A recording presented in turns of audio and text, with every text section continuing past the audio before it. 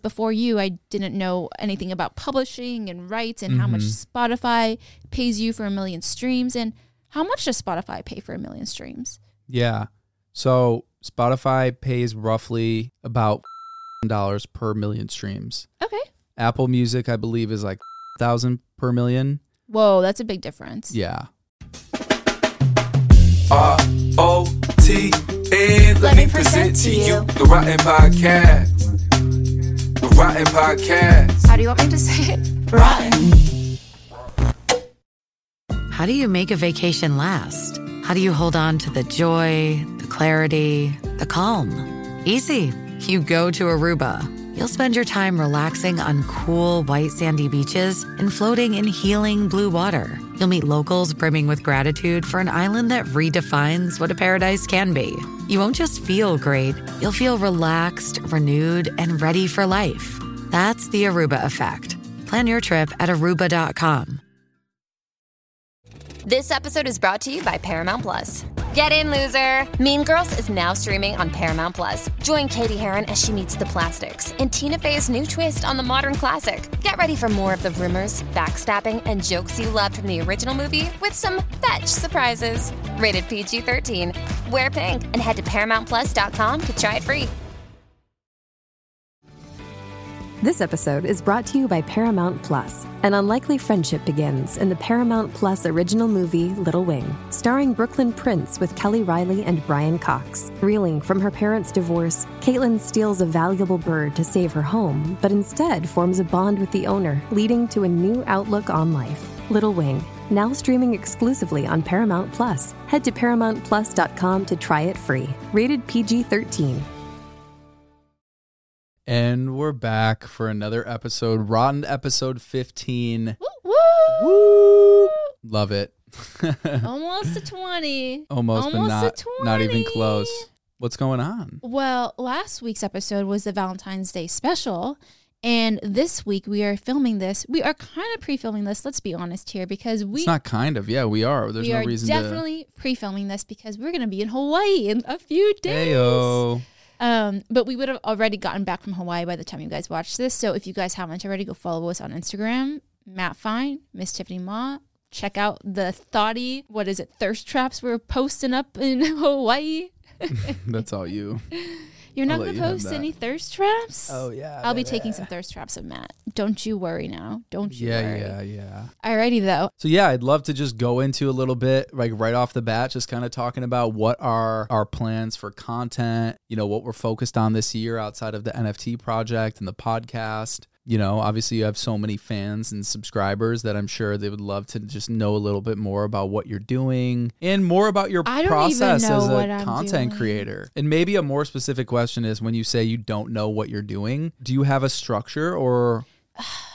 I wish I could tell you that I pre-plan and I do this X, Y, Z, and every January I do this and every February I do this, but I used to have that where in February it was Valentine's Day, so all my content would be about Valentine's Day, the month leading up to it, right? And for Christmas, the month leading up to it would be all Christmas, and then Black Friday would be the month leading up to Black Friday. But I think over the last, I would say like 3 or 4 years, I've gotten way more comfortable posting content about myself that it doesn't need to heavily rely on like these tentpole times where it needs to be like Valentine's Day DIY.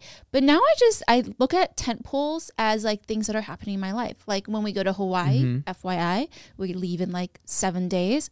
I will be filming how much money I spent in Hawaii because I think that's so fun. And for me, I love finances and I love learning about what people are spending money on. So you've just you've shifted over the past years since you've had success to just making more content that you like to make, because that's what it sounds like, right? Is that safe to say? Or I mean, I used to feel like I had to film content just so that I could put out content. And, my managers are definitely fighting me on that I need to post more content. But to me, it doesn't feel as genuine anymore. I don't care to post content unless I genuinely want to post things. And I used to share like everything in my life, and my friends used to joke with me that like I would be the girl that showed like my baby coming out of my fucking uterus. And I remember they would always say that, and I'd be like, I actually wouldn't. But I could see why they would say that, because at that point I would think you would want to do that, which is why I'm like, no cameras in the... Oh, we're definitely filming. We're just not posting anything. Yeah, of course. What do you mean?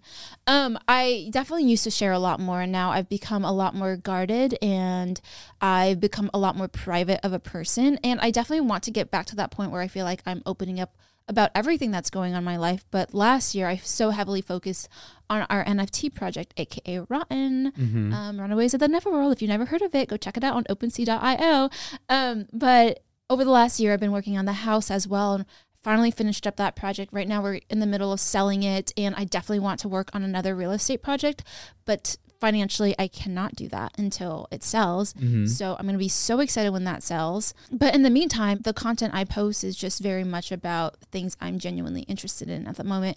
And there's been this like huge push on TikTok for content revolving around like get ready with me's. And so I don't know if you noticed, like earlier today, I filmed like a get ready with me. Yeah, I saw that. And those have been really fun because I pair that with story times. But enough about me. I realize I don't love talking about myself. I do want to talk more about you because I feel you don't share enough, and you've had such a good amount of success that I think a lot of people are interested, fascinated by, and can learn from. You know, when we did the episode about Confessions of a YouTuber, I feel like we got really good feedback, and from other people, you know, that's sort of my gauge is like, what are good episodes is when the people around me, my friends, my family are giving me that feedback, you know, and they were really fascinated by your journey and what you're doing with your life. Because I think when you started out as a content creator, it was probably a little bit more taboo. And as the years have progressed since the past decade, it's become almost like the most glamorized job that I'm sure every single teen wants to have. You know what was so funny? I wasn't judged doing it when I was in high school because I started, I believe, like midway through junior year of my high school. The first time I realized that someone who was being fake to me in front of my face actually was low-key judging me for it was when I was going through sorority rush at UCLA. And I went to a house called Kappa Kappa Gamma, where the girl was like, "Oh, you make YouTube videos? That's so cool." And I remember the way she was saying things to me felt so off. And I was like, this girl thinks it's so not cool. I mean, imagine the content that gets filmed in that sorority today. Oh my God. Everyone That's probably... how they do Rush is like making sure they post social media content. Oh, wow. Because Instagram wasn't even a thing when I went through Rush. This was 2011. This was when old Instagram ass. just started. I'm so fucking old. I'm turning 30, guys. When I went through Rush, Instagram was not a thing. YouTube was a thing. But not even a thing. It was like kind of a thing. But now I see literally sororities making content on their UCLA Kappa Kappa Gamma, UCLA Kappa Delta pages TikTok and stuff, pages, and are hoping to go viral so that when they do go through Rush, girls can go, "Oh, I remember them. They went viral for XYZ." Yeah. That's a crazy incentive. That's got to be super unhealthy. I also was on the other side of Rush after I was, a PNM, aka a potential new member. When I got initiated and was an active member, we would actually stalk everyone on Facebook, not Instagram. But now they're stalking you on Instagram, TikTok, YouTube, Facebook, wherever they can find information on you. And I think my biggest downfall when I was going through sorority Rush was that my name on my Rush card was Mama. They put my name as Mama. Like my first name was Ma, my last name was Ma. So my literal name, and I had to tell every single house, my real name is Tiffany. I don't know why it's called Mama. But like, I think everyone, that's memorable. Everyone low-key, no, everyone was like, this girl's name is so weird. And that was like things I would judge people on. Yeah. Because I will say going through sorority Rush is so toxic. Dreaming of a better sleep? Tossing and turning is not your destiny. And Ollie is here to help. Ollie invites you to sink into sweet, sweet slumber to improve your mental and physical health and overall wellness. More than just melatonin, Ollie's ingredients help you unwind your mind for a delightfully dreamy drift off. Sleep is on the way at Ollie.com. That's OLLY.com. Hey, it's Kaylee Cuoco for Priceline. Ready to go to your happy place for a happy price? Well, why didn't you say so? Just download the Priceline app right now and save up to 60% on hotels. So whether it's Cousin Kevin's Kazoo Concert in Kansas City, go Kevin, or Becky's Bachelorette Bash in Bermuda, you never have to miss a trip ever again. So download the Priceline app today. Your savings are waiting. Go to your happy place for a happy price. Go to your happy price, Priceline. Find a fresh take on a fall getaway to Wilmington, North Carolina and beaches. Enjoy hiking trails in a state park, fresh seafood with a side of live music, and fall festivals galore. Then live it up along the Riverwalk in Wilmington's historic downtown. With 3 island beaches, Carolina, Curie, and Wrightsville, and a vibrant downtown, you get the best of the Carolina coast all in one place. Plan your fall getaway at WilmingtonandBeachesVacation.com. And I was on that toxic side where I would judge people hardcore for like the dumbest things. And as I've gotten older and I'm not 21 anymore, I'm like, wow, like that was so unhealthy. Yeah, I didn't even think about how I'm sure the girls or even boys, right, with like the bigger followings probably have way more options for Greek life. And I hate talking about Greek life because it's so foreign to me and it's something I would never do in my entire life. But it's a part of our love story because we had our first kiss in front of Kappa Delta. Yeah. And you kind of low-key hate that. No, I don't care. It's, you know, it definitely was out of a movie, but it's so far from anything I would do. Like when you say potential new member or something, that just makes me be like, that sounds like disgusting to me. That people literally, you know, judge you and analyze you and decide almost in this like very high school way if we're going to allow this person in our club. But as an active member, we kind of judge people on how much money their family came from. Ooh, and that's fucked this up. was how we did this was by asking them what they did over the summer. So if they worked over the summer, they didn't have money. And I get it. I get it to the point where you don't want PNMs entering your sorority and then realizing how expensive it is and then dropping out, because what a waste. That's like a wash, right? So you want to make sure they can afford it, but to the point where like, you were like, oh, like, did you go on vacations this summer? Where'd you guys go? Did you guys go to Italy? Or did you go to Mexico? Did you go to Canada? Like, where'd you go? Was it like just like another state, like Arizona or something? Okay, we don't care about you. But if you went to like out of the country, okay, like your parents have money to be able to afford to be in a sorority. Or if you had to work all summer, okay, like it might be a little bit more hard for you to afford the sorority. So, I mean, we literally sent girls to collections. And so money was a huge factor in the sorority, and me being the treasurer of my sorority. And I don't know how we got to this topic, and we can go back to like the content creating because this is the furthest thing from content creating. But when I was the vice president of finance, AKA the treasurer, I just had a fancy title. I would send girls to collections if they didn't pay their dues. I would send girls to collections if they didn't pay their dues. That is an insane sentence to me, and I refuse to do it. My advisor would always be like, Tiffany, you didn't send their monthly like notice that they didn't pay, because you have to send 3 in a row for them to actually go to collections. And I'd be like, oh, I forgot. Oh, like, oh yeah, I didn't know. Oh, like I'm talking to them right now. Like, and I would beg these girls to email me or talk to me, and I'd be like, come just meet with me so that I can take off all these fees, your late fees, your fines, because you got fined if you missed a meeting. It was like $20 to miss a meeting. It was $10 or $15 if you missed a dinner because we paid for your dinner. Your like t-shirts that you had to order from us. Like, I will take everything off. Just like literally meet with me. And these girls would be refused because they'd be scared to be sent to collections or even have this conversation with me. Yeah.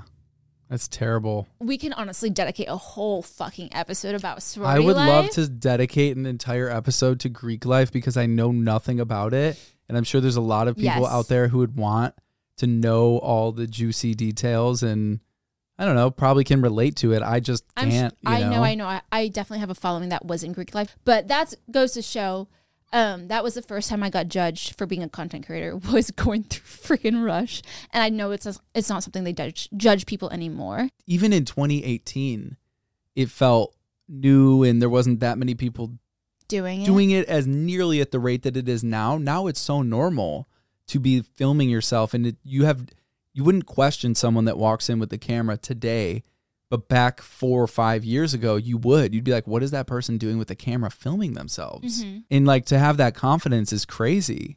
Oh, it takes like to have that confidence back then versus now is such a big difference. It like takes picking a lot of not giving a shit. Yeah, and picking up a camera now isn't nearly what it was, like I said, 5 years ago. And like, what do you think for people who are aspiring to be maybe content creators? What are things that you see from new creators that stand out to you that they're doing well? This sounds so stupid, but good lighting. Mm. You're just not going to make it if you don't have good lighting in your videos. But some things that you can do to like establish not just a following, but a cult following are things like being slightly polarizing. I think sharing your opinions is like the best way for people to get a following. And sharing stories about yourself. I think there are a lot of content creators that feel very guarded and you're like, I actually don't know anything about them. And you don't form that connection with them, which is why YouTube vloggers was like a huge sensation that happened. Yeah. All these YouTube vloggers can literally sell you anything versus like someone that doesn't typically share about their lives probably couldn't sell you many things. You probably follow them because they have a cool aesthetic, but would you really buy something they were promoting? I think, when you share and connect with people more and they're really connected to you and they feel like they know you, they're going to trust you way more because that's just, transparency. For you, I mean, because you're a musician, how do you go about content creating? Because I feel like for you, you don't even like to share clips or anything about yourself. I talk to you about this quite often where you want to kind of stay like this mysterious figure, but is that helpful or negative to your career as a musician? I mean, that's a really good question. And that's also what I was going to say, because that is something that has been hard for me. I feel like there's so many things that people don't know about me or even know about me in my music journey, because I guess for me as an artist, I've always wanted it to just come out in my music. I've always like kind of told myself that I want to be good enough as an artist to have people learn about me through my art rather than me telling people, because that's what I value in good artists that I love. Like I feel like with J. Cole or Frank Ocean or some of the artists that I really value, they are very mysterious, and I feel like I'm learning about them through their music. That's true to some extent, but these artists also go on PR runs where they're talking to the news, they're doing genius lyrics where they actually break down their lyrics and are able to share why they wrote this specific line here, here, and here, which makes people fall in love with them even more. Like Troye Sivan and him like breaking down the lyrics on Genius, I was like, wow, like I love the song even more. I relate to it even more.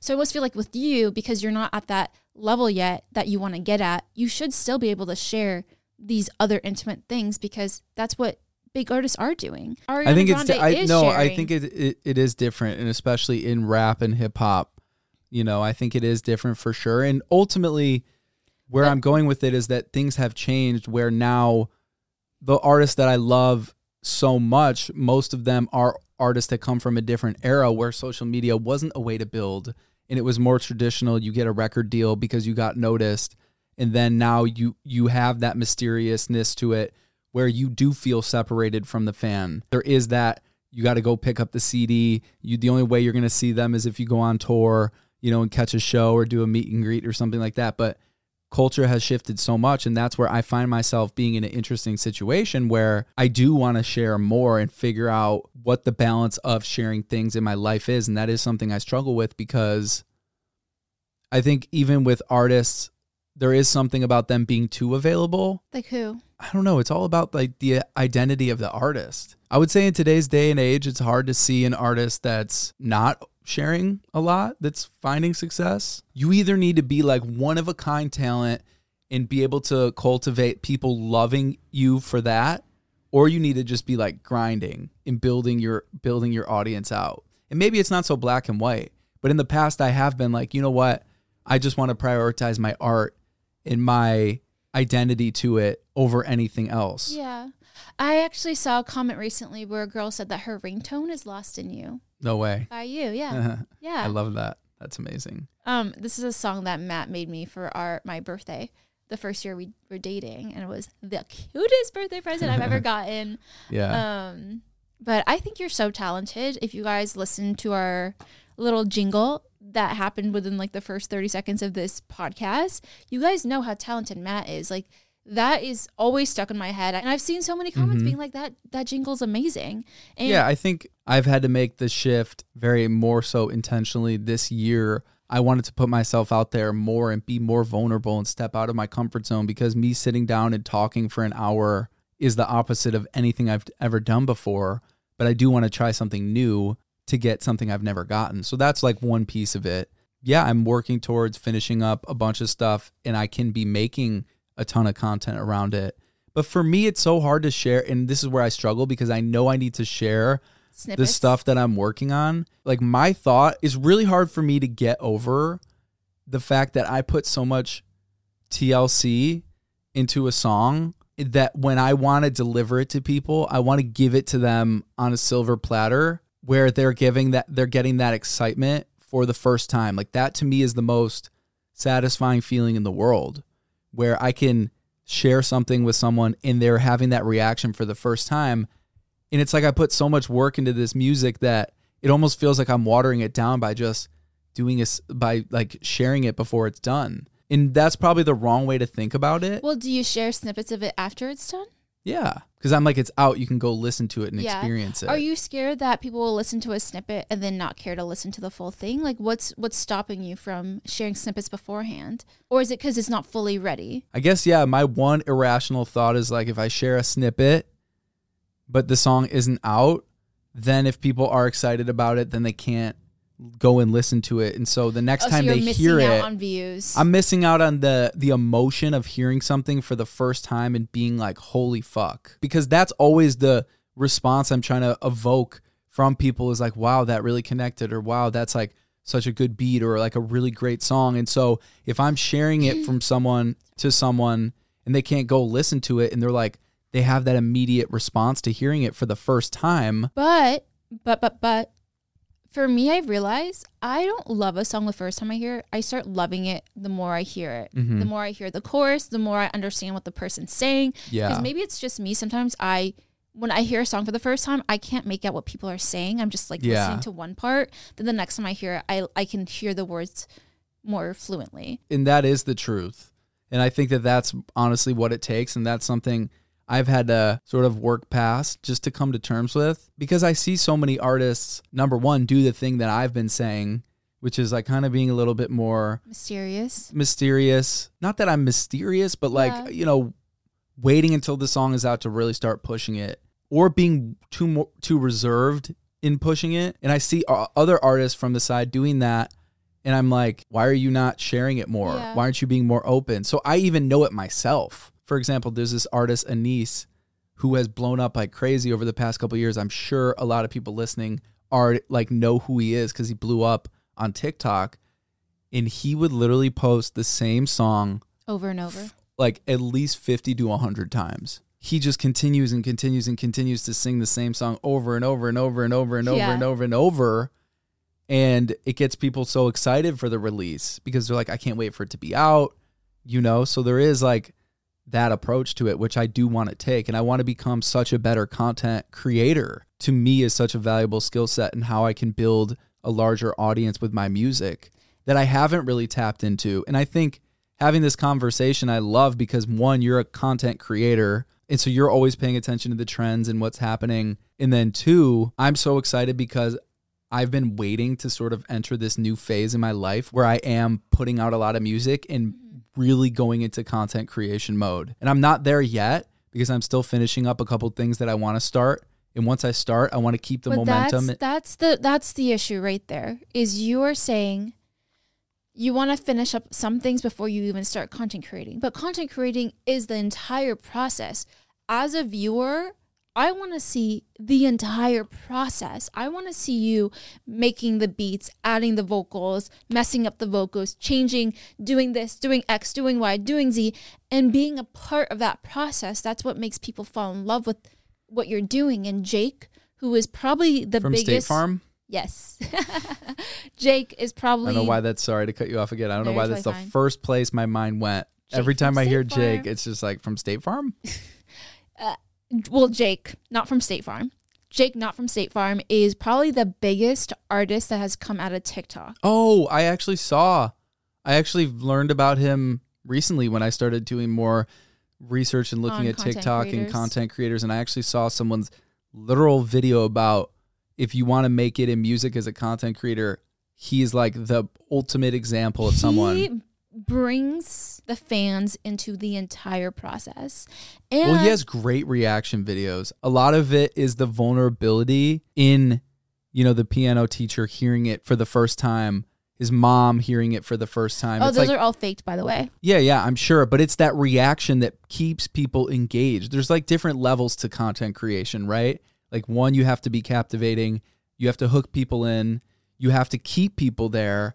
And there needs to be a reason to watch it again, right? There needs to be like a little flow to the piece of content, especially if it's music. Yeah. And he hits all of those because he brings you in. There's like this curious element to it. You're waiting for the drop. That's some of the text. It's like, wait for the hook to come in. And then all this is happening. And then you see this person's reaction. And then it's this beautiful moment where you feel good about it and you want to witness it again because it was like something to witness. Seriously, he is great at content creating. And if there's someone that is killing it as a musician, being a content creator at the same time, it's him. And I'm only drawing this parallel because I think it's so important for you as someone who is more focused on the finished product. You have to realize that it's okay to be vulnerable and show the process while it's not perfect. Yeah, and that's probably for sure. the best way to go about doing the entire thing. I need to break through that barrier. Because you just said, I want to finish a couple of things. And I'm like, no, don't finish it because then there's nothing to see. Show that's the a part of process. it for sure. No, and I definitely need to continue to break through that barrier. And I'm getting pretty close. Like the other day, honestly, I just started sharing, like, I'm not going to share my best stuff yet. Yeah. Because I'm like, waiting. That's too sensitive for me right now. But I started sharing stuff that I've just had for a while. And I would have never done that, but it was actually on my birthday. Mm-hmm. I'm like, I'm just going to share like 3 songs that I've just been chilling on. And I'm like, I kind of need to actually almost share everything to break down that barrier. Like, okay, I've already shared it. So why would I not share it again? Or what would like hold me back from continuing? It's almost like Lil Wayne. I forgot when in his career he got to a point where he wanted to stop writing things down. So what he did was everything that he ever had written down, he like recorded it and then he just burnt it. And then he like purged himself of everything he had ever written so that it's almost like his diaries and everything? Yeah, Why? I'm pretty sure that's the story. I could be botching it, but something along the lines where he wanted to get better as a lyricist, and he had been doing it for so long that the next level is like not even writing things down. Mm-hmm. And so it kind of takes sort of that mentality of, which is one of my mantras for the year, which is burn the boats. It's just having an overcommitment where you're forcing yourself to do something kind of drastic because there's no other way around it. And obviously me just sharing music isn't that dramatic, but to me it feels that way. Well, no, I mean, even me as a listener, I can see how vulnerable you are when you put out music. And it's something that's really scary. Like for me, this podcast is my way of being vulnerable, but it took me 10 years to get here. Yeah. But as an artist, you have to be vulnerable from day one. The second you release content, it has to be vulnerable to actually... Because it's so polished. It's not like I have 20 minutes to explain my idea. It's like I have 3 minutes to get my story out and have it be polished, and that's the judgment of it. But also, a good musician has people relating to them. And and to be relatable is vulnerable. And there are, of course, songs that are like not relatable at all. Like I'm sitting on my Lamborghinis and blah, blah, blah. But like for the most part, most music, and especially vulnerable. the music you make, is very vulnerable. And the music I enjoy is very vulnerable. Yes. I will say before I met you, I've had boyfriends who like write poems and like rap and stuff. And they're so bad.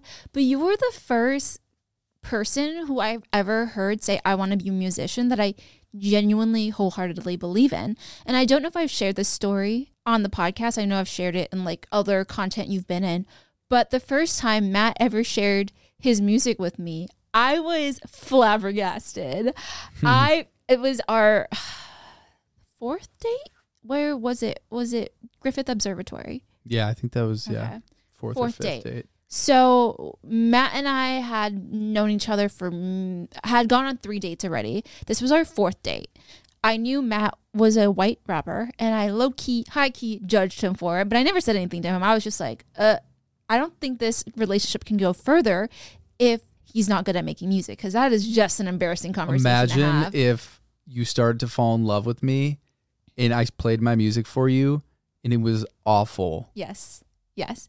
And at that point, I'm pretty sure I already fell in love with you because you didn't show it to me till after we went to Griffith Observatory. It was on the way to the Griffith. Oh, was it? Yeah.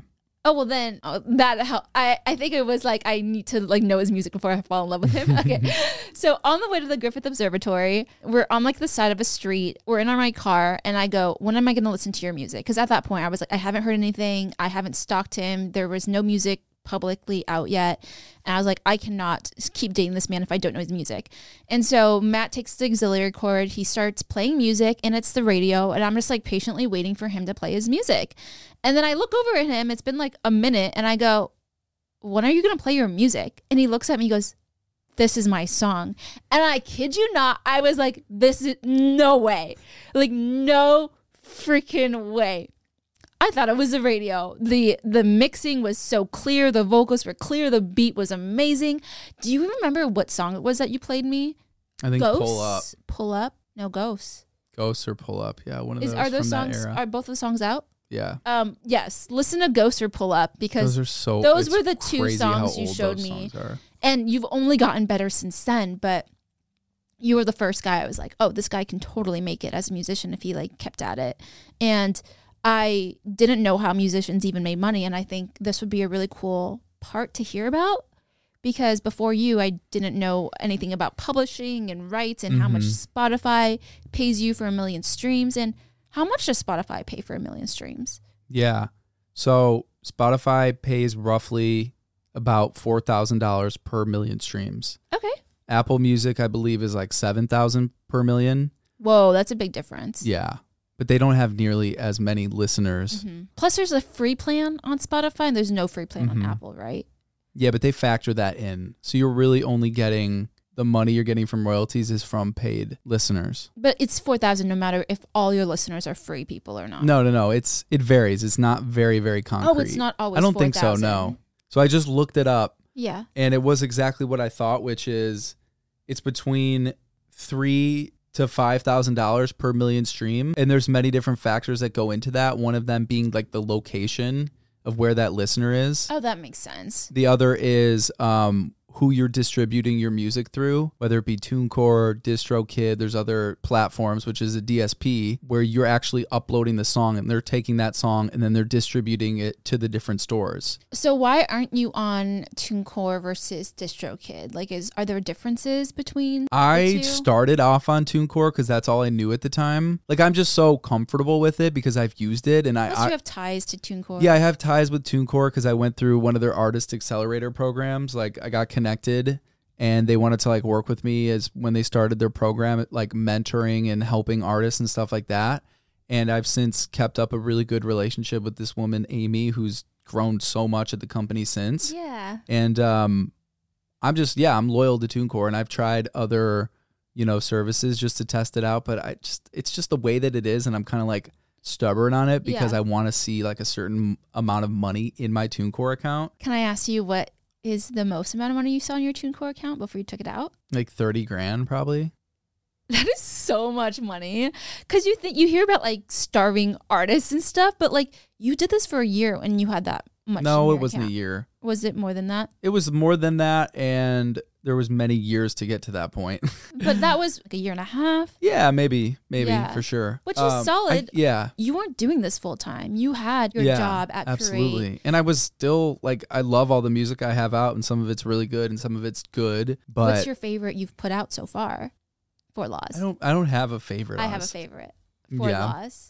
That's a good one. If you guys are listening to us on YouTube, I'm going to link some of my favorite songs from Matt Fine down below. And you guys can go subscribe to his account on YouTube, Matt Fine, and go freaking follow him on Spotify. Matt is not forcing me to say this stuff. I'm just saying it, but like he's very good. There's a gun pointed to her head right now. You guys can't see it. Yeah, he is pointing a gun. Yeah, so obviously through streaming, you can make money, right? People don't realize that artists are getting paid through streaming, similar to how content creators are getting paid, whether it be Reels bonuses or AdSense on YouTube. It's the same thing. Syncs can be a really big way of making money, which is getting your song synced in a commercial, a TV show, a movie.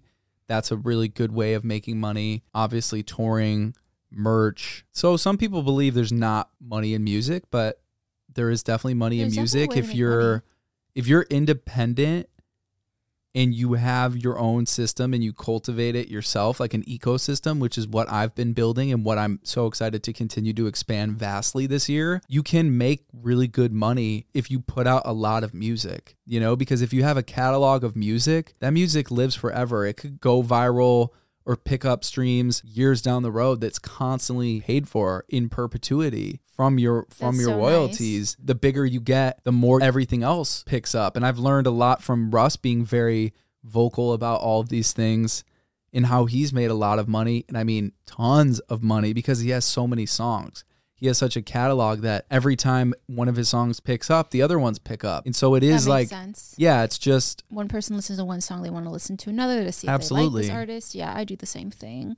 And so by having a big catalog of music, that's like, that to me is so exciting because that's constant revenue that's coming in that has so much upside in return for not only the current moment, but for the future. And that's why for me, I'm like so excited. Is there a reason why you have not gone dependent with a studio? Or is that how you say it? Why have you not wanted a record deal? Because I know you've had opportunities and you've talked to managers and things like that. Is it something you're not into? Is it something that... I think it just depends on the situation, number one. It really depends on the deal specifically, but for an artist of my size, I don't have much leverage to be able to tell a label, no, I want more because I have more to bring to the table. Of course, my potential and what I know I'm going to do, I have more to the table. But just like any business deal, they're going to look at what's currently there and they're going to say, hey, if you want to get to here, this is how much money we're going to put into you. These are our resources. This is our value to you.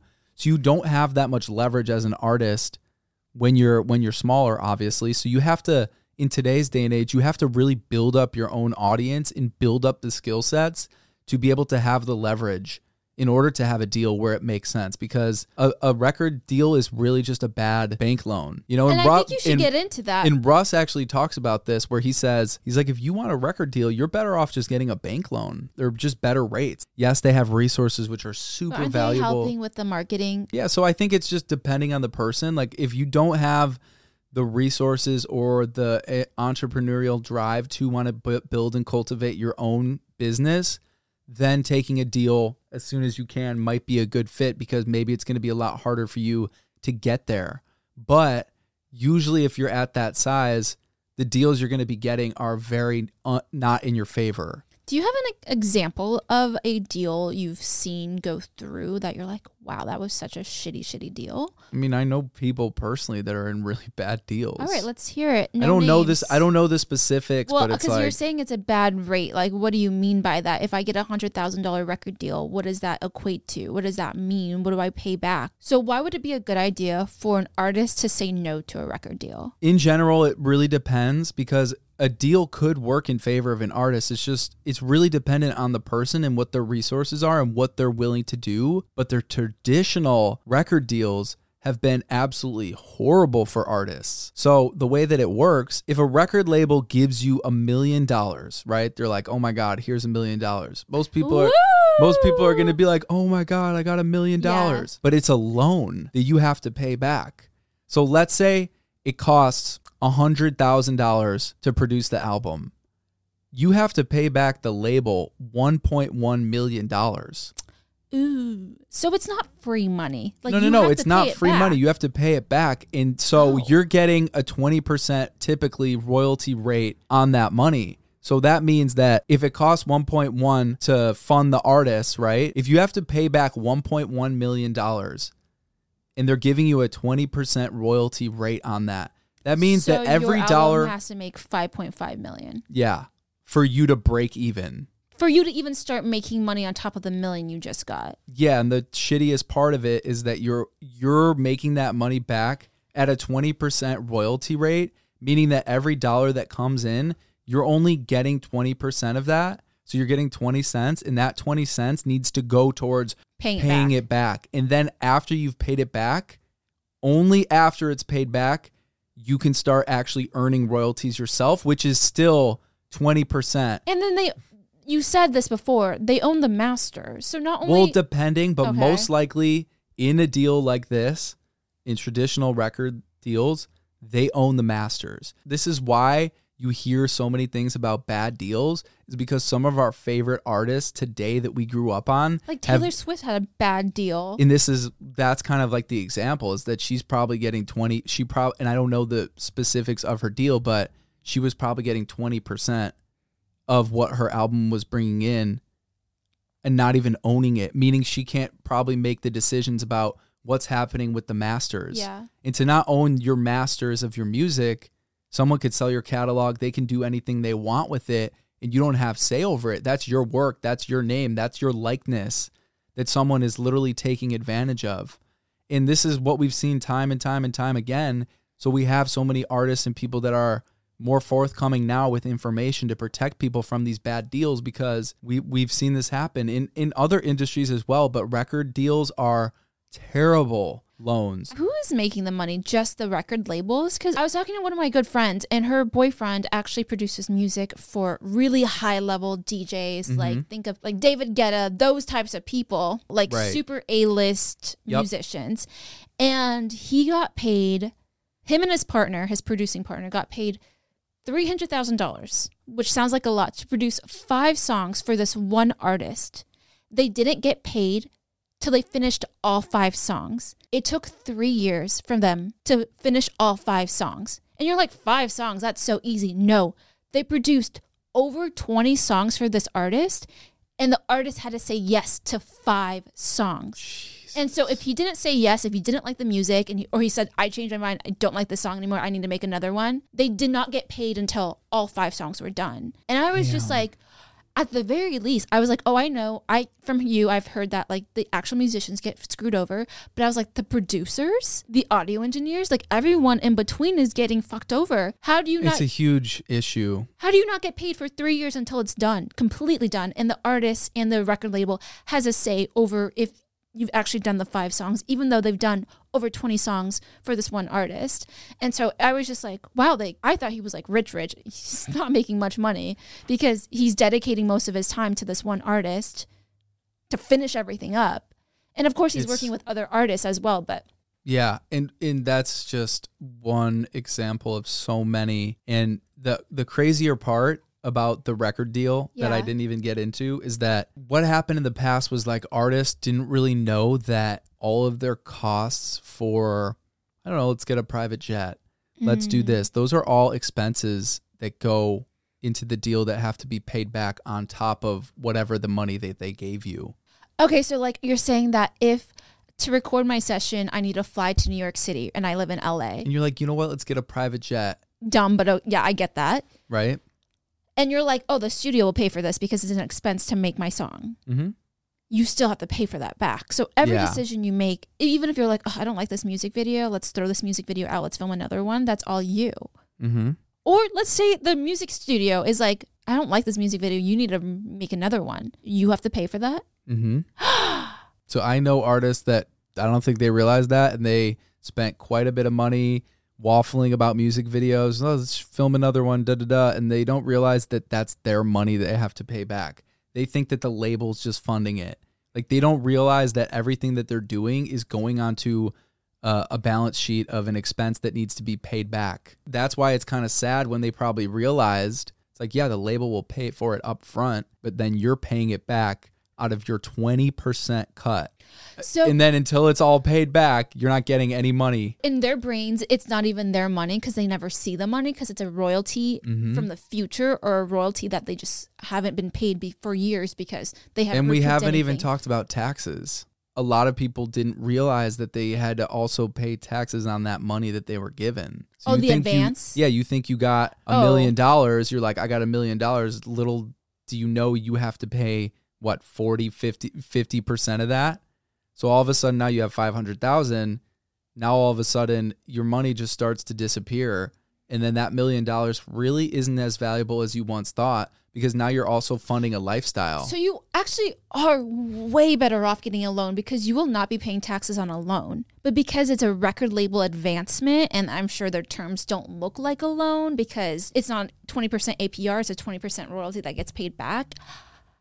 This is why financial literacy is so important, and it really upsets me when people are not financially literate, and it's not their fault, but it really upsets me that financial literacy is not taught in school. I agree with you. Or even comfortably talked about amongst, let alone friends, but business partners, businesses. When you're signing a loan like that, or you don't even think if it's a loan, you think it's free money. You're like, oh yeah, they believe in me so much, they're giving me money. Artists, actors, whatever, they're being taken advantage of by some bigger entity that is acting like they're doing it for them, but they're really just doing it for themselves. It's Everyone's a business doing at the end of the everything day. for themselves, yeah. You know, so the label only cares because they want to make money from you, and they're going to give you the worst rate possible because they're just good business people, quote unquote, you know? And Bradley Martin was actually talking about it. That's his name, right? He's on the Full Sem podcast. He also has his own podcast and stuff like that. I don't know if you know who he is. When he got his first $1 million or whatever, he didn't realize that he had to pay so much on taxes. He ended up owing tons of money because he didn't realize this, and it was a hard lesson for him to learn. Taxes is like the worst thing to pay. Yeah. Is there like anything else you wished you knew when you were first starting out in the music industry? Because for me, I feel like I'm learning so much. Like I didn't know how people got paid. You got paid on streams, but also publishing. Like how does that work? Like what are things you kind of wished you knew starting out? I don't think that I wish I knew anything specific regarding the business side of things, but more, you know, I moved out to LA with bright eyes and, you know, wanting opportunity, you know, to get in room in studios with people and learn. And I did. And I realized most of the people that I met are just like people that I would never want to be around. And it gave me such a bad taste in my mouth because there's just such like an ego culture in music where people don't want to show love because it's like a shot at their ego. Well, they're only going to work with people at their level. And like, it's really sad and unfortunate that there is so much ego involved in music. Like, I don't like the music industry because people are just shady. And I've experienced it firsthand. Like, I made some friends and like became good friends with someone and pretty talented producer. And I'll never forget, he literally like turned off my music when I was showing it to him. And he just like shat on me and like put me down about it. And I was just like, I just remember being like, yo, I got this record. I want to show it to you. And I had been going in sessions because I was helping out an artist friend who is a rapper. And I was going and taking like photos and videos and stuff like that. And that was also a value add for me because I'm like, okay, if I can add value by doing this skill, I can learn and be around and be in the studio and learn from these people that are talented and more talented than me at the time. And I was like, okay, I've built up a good relationship with this person. Like we play basketball, like whatever. He's like a friend. I want to share him one of my songs, like get his opinion. And I like played it for him, and midway through, maybe within like the first 30 seconds, he just turned it off and like left. He's like, let's go get food. And I was like, I'm so fucking annoyed. I was just like so like heartbroken in that moment. Like this one person that I had a lot of respect and value, I was genuinely seeking his feedback and he just turned it off. And then when we were like eating, I was like, he made some joke and I was just like, oh yeah, maybe you'll have to listen to my music next time. And then he's like, yeah, I just like didn't fuck with it at all. Like I just did not fuck with it.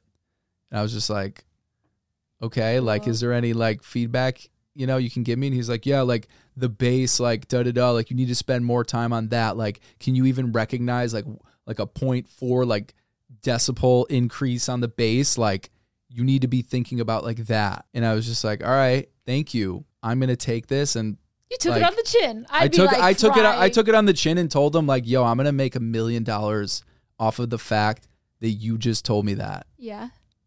You shutting me down, I'm going to turn that into $1 million. I love people that can take criticism and say, I'm going to fucking prove you wrong. Yeah, I said it to his eyes and I was so pissed off. I was just like, dude, what a fucking shitty person. Do I know this person? No. Is he even relevant anymore in the music industry? Oh, well, maybe. I have no idea. Oh, okay. You haven't caught up with him or talked to him since? That just left a bad taste. And I don't really like hold emotions and grudges, or at least I don't try to. That one was just tough because it was someone that I like looked up to, was like excited to like know and just genuinely like liked. He could have said a million other things. You know, just giving some form of like positive and then giving constructive feedback, but there wasn't constructive feedback with what he said about the bass and stuff. It was him trying to treat me. Yeah, he was being a complete asshole. Sure, I forgive him or whatever, but I don't like forget. Like that just motivates me to be like, yo, fuck you. Do you think you are like 1/10 of the way there to your goal of being like, I'm gonna make a fucking $1 million off of this advice? Close. Yeah. You can build a successful ecosystem to make music off of. Again, or to make money off of. It's a business.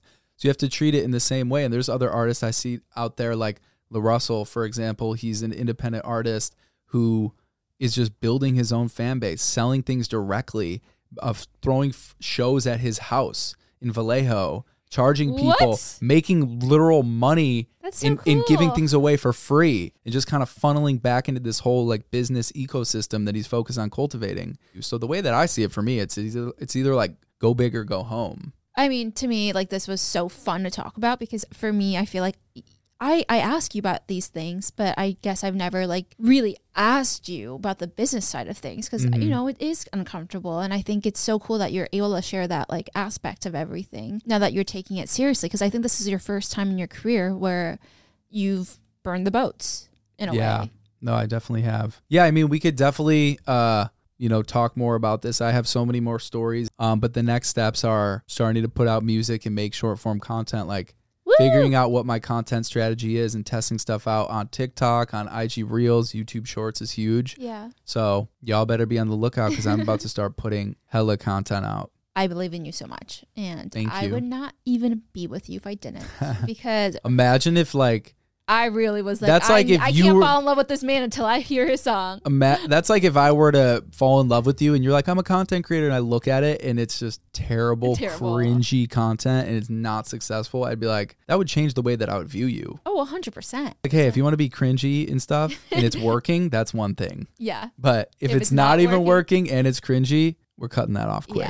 Yeah. But anyways, yeah, this was good. I love talking about this stuff. And I love hearing more about you in content. These are things we don't really sit around and talk about. Of course, I know glimpses and pieces along the way, but I love having these conversations. It's like our life, we're focused on content, and I think we need to talk about this stuff more. I'd love if people had like questions or comments, even for Tiffany, or if there's anyone interested about like music and stuff like that, would love to hear. But yeah, if you guys have questions for Tiffany about being a content creator, I feel but I'm just saying, I think that there's a lot of people that, with the success that you've had, would love to maybe know a little bit more about more of your journey, or 100%. Ways that they can implement things that because you've worked with so many big global brands, which is nuts.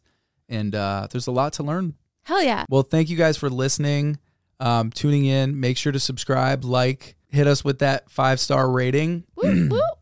My voice is giving out. I know. And, shoot us a comment. Let us know your thoughts. But bye, guys. Bye, guys.